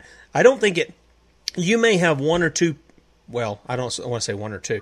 You may have a small percentage of those who commit the crime who actually are doing it based on, I don't like black people, or I don't like white people, or whatever. You may have a small percentage of that, but most of it is just the corruption. It is the depravity of the human heart, which the Bible says there's only one remedy for it, and that is the gospel of Jesus Christ. And this is the thing, in a nation that claims that it's Christian, and we do have Christian foundations long before the Constitution. We know that nobody can argue the facts on that. With the facts on that, we were established, and our foundations are Christian. And the one thing we've left off, Clarence, is the gospel. We're giving out health and wealth gospels. We're giving out Jesus is your genie gospels. Jesus is your boyfriend gospels. God is your grandpa gospels. And we're not giving the gospel that calls men to repentance and says, you know what? God isn't asking you to repent. He's giving you a command. He's the king, and you're going to bow before the king now, or you're going to bow before him later, one way or the other. And he calls you to repentance. And he has showed you that he loves sinners so much that he sent his son to die in your place. Now, he commands you to repent. We don't give that gospel anymore. And you hear it on the Sons of Liberty, but you don't hear that in a lot of churches. You hear about the feel-good gospel, or, you mentioned the guys who do it for money, the Reverend Jesse Jackson, or the Al Sharptons, who go in there acting like they have the form of godliness, but they deny his power.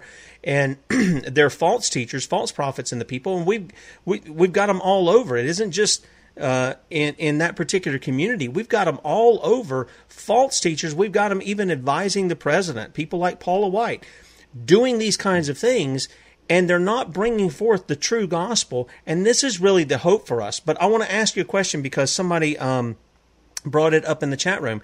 They said, what is your take on BLM and the United Nations? Because I've said, if somebody is in support of the United Nations, to me, they're an anti-Christ, anti-American organization. Why we have them on our shores is beyond me. What do you see is the tie here for BLM and the United Nations? Because let me show people real quickly, and I'll just make mention to you because I know you can't see it. This is from the Independent back in June, and there were numerous stories about this kind of thing. Black Lives Matter, UN's human rights body, to hold urgent debate on police brutality and systemic racism in the U.S. Well, here's the question I have. What business does the UN have involved in something that is an American sovereignty issue? Well, let's go back to the founding of this country. We were founded for that very reason that you're speaking about, to make decisions about how America should be, and not about how other countries or a common nation should be. We are going back to that, from that which we came, and that shouldn't be. When you look at the UN, look at what good have they done. And so when people start talking with me about the UN and we should adhere to what they're saying, then I say to them, well, listen, why don't we just go back to where we were before, like with when King George III was in charge of America, and just follow that. And we have in America, we have a president, and then we have Congress. We have the three branches of government that represent the people. And that system has worked so long as it's coordinated together. So we're going to a system that is failing, and whoever brought us into that system did the wrong thing, and for whatever reason. So we need to make a change on that. But there again, there's money being made through that system, because see, when we start talking about, for example, helping out other countries, who in the United States makes money for doing that?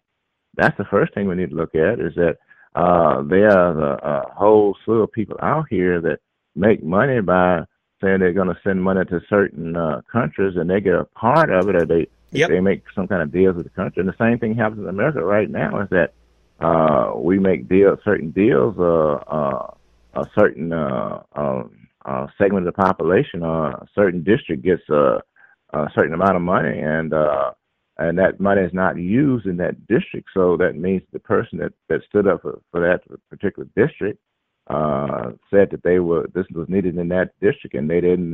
They took when the money came in, it stopped somewhere before it got to the people, and so that's what we're dealing with right now. Again, we have this kind of corruption going on, and it has to stop. And it's not being investigated as it should be, because see, how are these things continue to go on is because they lie to the people. And I saw this statement right now. I read a book that says, how do you kill 12 million people? Well, you lie to them. And so the American people is being lied to. That's a good point. And I appreciate your candor. I love that Lynn got us together and that you're speaking out. I think the people in the chat really appreciate what you have to say too. And I think we probably have a little bit of differences on Trump, but I appreciate what you have to say, because I think it's right on point. I think this is the whole point about even what we're talking about with the United Nations. You put it beautifully, that the issue is, when we look even to the scriptures, we see in coming into the kingdom of God, the different kings of the nations bring their crowns with them. They're not all one nation. They're all separate. Again, this goes back to Acts 17:26. He set the boundaries of their habitations. So he's given jurisdiction for certain nations to rule, and those rulers of the people, or those representatives in our form of government, are to do that as ministers of God. And they're not to be having their hand in every little thing that goes on. They're given specific authorities, and that is to be ministers of God, good ministers of God who honor God. And in some places, they even continue that term. They call them the prime minister or the minister of this or the minister of that. So there's a recognition that they are ministers before God. The problem is they've been so corrupted, they don't bring the evildoer, as Paul says in Romans 3, they don't bring the evildoer to justice. They don't bear the sword against him. They're turning the sword now on those who are doing good, and that's a very dangerous place for us to be right now. Mm-hmm. Well, it goes back to a couple of things you said. Is that you and I have a little bit of difference between about Trump. Well, that's what America's all about. A decision will be made. I agree. As of November the 3rd, and so we're still having a conversation. That's the way it should be. And we may agree to disagree, but when we take it to another level, and I try to force you try to force me to do something that I choose not to do, then that's when it becomes wrong. And even God, He doesn't force anybody. He tells them the consequences of what you do. And so there will be a reckoning at some point in time. For it's like I can't remember the name of the show. It says, "Don't do the crime if you can't do the time." And so we are human beings that are supposed to rationalize things and think things out and work things out. But all of a sudden, when you start talking about doing a character assassination, council culture, all those kind of things, you're destroying a person for no reason at all, just because that they disagree with you. Why attack the person and not attack their ideas? Because again, freedom of speech is being attacked. Christianity is being attacked. All these things are being attacked because there are those that say, well, I know better than you, and I want to rule over you. Well, no, God made it that we would all be the same. And in the promise, which is the Declaration of Independence, they talk about these God-ordained rights, which means no government, no entity, no organization, no person has the right to take these unalienable rights away from a person. But we have people constantly right now saying, well, listen, I will decide that I want to take your life, whether it's in the womb, outside the womb, whether you're guilty or innocent. And I will decide about your liberty and pursuit of happiness. For example, I'll give you an example. When they came out with the light bulb that they wanted to change, my wife and I went out and bought a bunch of light bulbs and said, this is our house. We pay the cost to be the boss of this house. So why are we going to allow somebody else to tell us what kind of light bulbs burn in our house? So that's the kind of condition that people have to have instead of going to the government and asking them And when we know all these things are going wrong in the government, we, the people, again, should decide what should or should not be. And it's by vote, by law, by all these kinds of things that should the way it should be. Because in America, they say, well, we're a democracy. We're not a democracy. We're a republic. That's what we're named. But we're acting more like a democracy right now, where when 51% decide, the people, the minority, they don't have the same rights, but we all have the same rights, whether you're in the majority or the minority. And that's the way it should be. And America is basically right now being destroyed from within because we've gotten away from the reason why this country was founded to be a Judeo-Christian country. And the further we moved away from that, you look at what happened within the school system. Well, when we said God would be removed from the system, well, look at the anarchy and all the things that have happened since that time. Even talking about taking the Ten Commandments out of the court system. Well, our court system is based upon straight out of the Bible.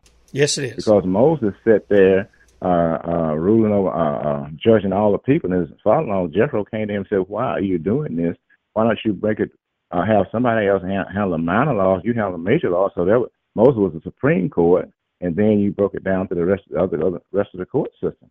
And so, even though we are denying that system right now, that's what this country was founded on, which came right out of the Bible. And so I think God has honored that. And when we walk away from that, then we have all of these situations come up. Yeah, I think the issue is, and I've often told people, I said, the real founder, if people want to get back to it, and it goes back into a lot of people, but the real founding father of America, who had the biggest influence, was John Calvin. And out of that, you had his influence on the Scottish Covenanters. You had him in the believers in England, those who came over in the Mayflower Compact, the Mayflower ship, and set the Mayflower Compact together, and talked about they were here for the advancement of the kingdom and for the glory of God. They brought the Geneva Bible with Calvin's notes in there, and they established that. And when we go back and we read in history the law, I just did this the other day, just on the issue of sodomy.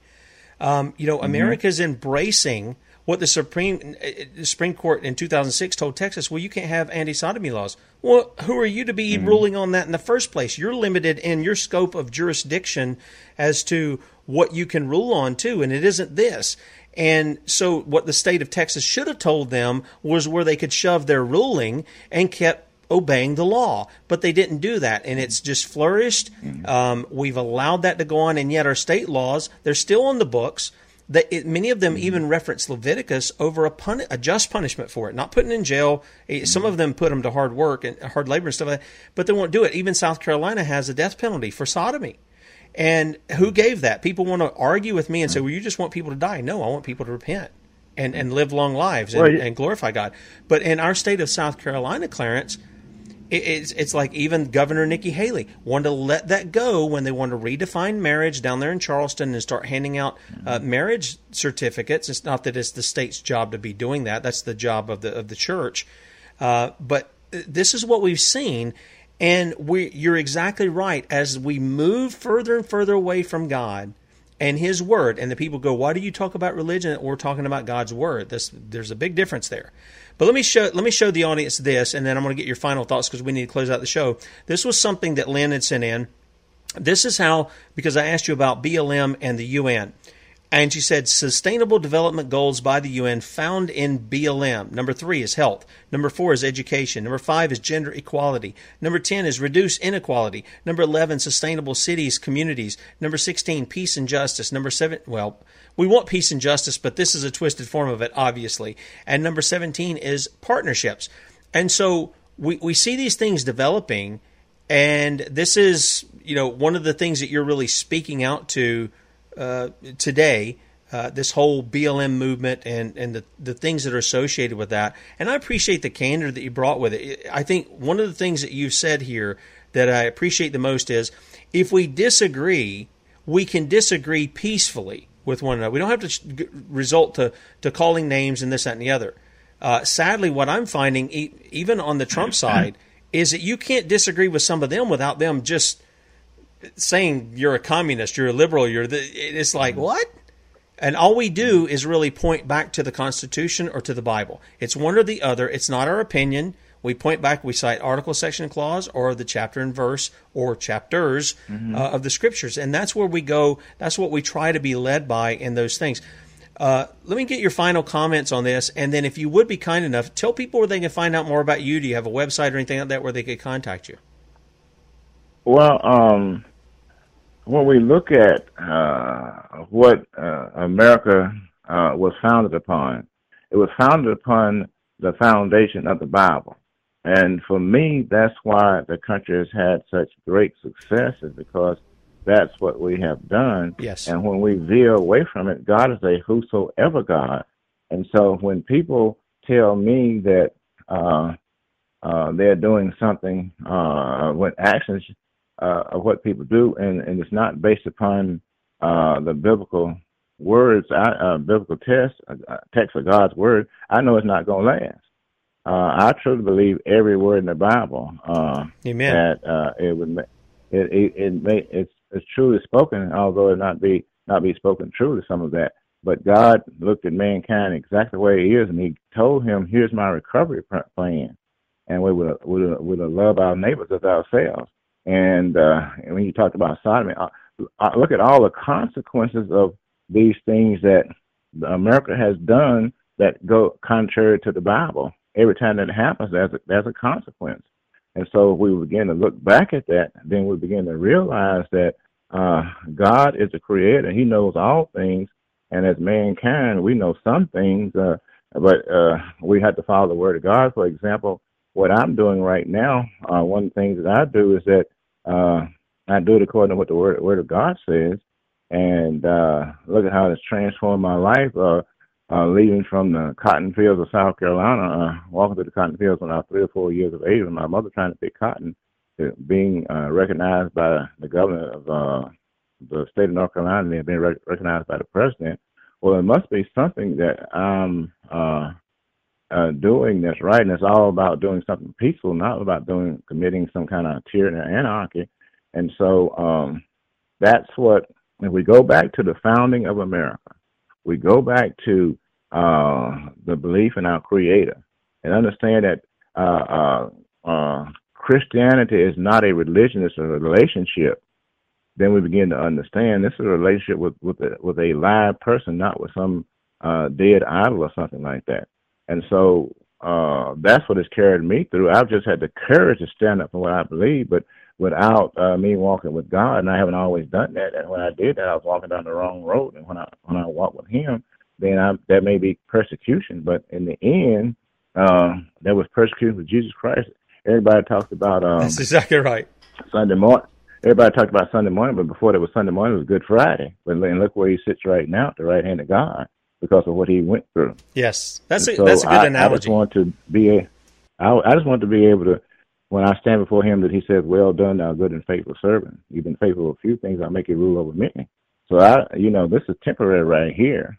Eternity is what I'm looking forward to. I will live so long as I live on this earth, but I will live in such a way that I will be with God when I step on eternity. And now, because there is a heaven, and there's really a real heaven, but there's also a real hell.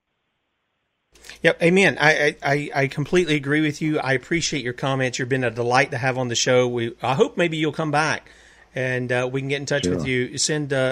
Let Lynn give you my contact information. Maybe we'll bring you on. Maybe when we get Zoom working properly, we'll do that again. Great. Go ahead. My way you can get in touch with me is www.clarencehenderson.vpweb.com. Okay. www.clarencehenderson.vpweb.com, because I go across the country doing speaking engagements, trying to bring the country back to unity rather than the divide. .vpweb.com, is that correct? Did I get that right? .vpweb.com. Okay, all right. It wasn't, for whatever reason, it came up under search engine. That may be I put it in wrong. I put a space in there. Mm-hmm. Well, Clarence, thank you so much for your time. Either that you just Google my name, because there's all kinds of things out there. Yeah, I see your Facebook and all of that too. Yep. Yeah. And see, the thing about it is that I'm just an average ordinary guy whose parents only have a third grade education. I'm the only person in my immediate family graduated from college, but because I've studied to show myself approved, and a lot of things that happen in my life. Well, and I think God honors those kinds of things. I was able to pull it up here. So, guys, we're going to have that link in the archives as well. And Clarence, again, you've been a delight to have on. It was refreshing to hear from your perspective there. And I think we're much more in agreement because, here's the thing. Here's what I've always said. If you have Christians together and they believe the Bible is the Word of God, it might be, or there are portions that are contradictory or stuff like this. They believe the Bible. We have everything that we need together, despite our differences, despite our different thinkings. We have everything that we need for peace, godliness, and life within that text. We can reconcile with one another and with God through the Word of God, but only if we have it as our foundation. If there's somebody that comes in and says, "I don't believe the Bible," okay, well then we can't be reconciled with you because you're not reconciled with our Father. Well, see, the key thing you said is that you and I both agree on the sanctity of life. Yes. That's where it begins. And then that I have the right to liberty and you have the right to liberty. And the pursuit of happiness, which means that I can pursue whatever I choose to pursue for so long as it's within the confines of what the law says. And so if we live by that, then everything will be all right, because most people in America, again, as I said before, just want to be left alone. Amen. I say that all the time. I say, could you just leave me alone? Just leave me alone. Quit trying to nitpick me for everything that you want to write a law on to support the system that's become very fascist. I mean, even the prison system, boy, we don't have time to get in all this. Even the prison system, privatized. You got to have quotas. Therefore, you need to make different kinds of laws which don't adhere to God's law. And then they're willing to throw you in jail over it. It's ridiculous. In the famous words of Frederick Douglass, it said, "What do you do with the Negro?" He said, "Leave him alone and he'll figure it out for himself." Yeah, I totally agree. And there's not supposed to be one law for the police, one law for the people, one law for the black man, one law for the white man. We're supposed to have equal protection under the law.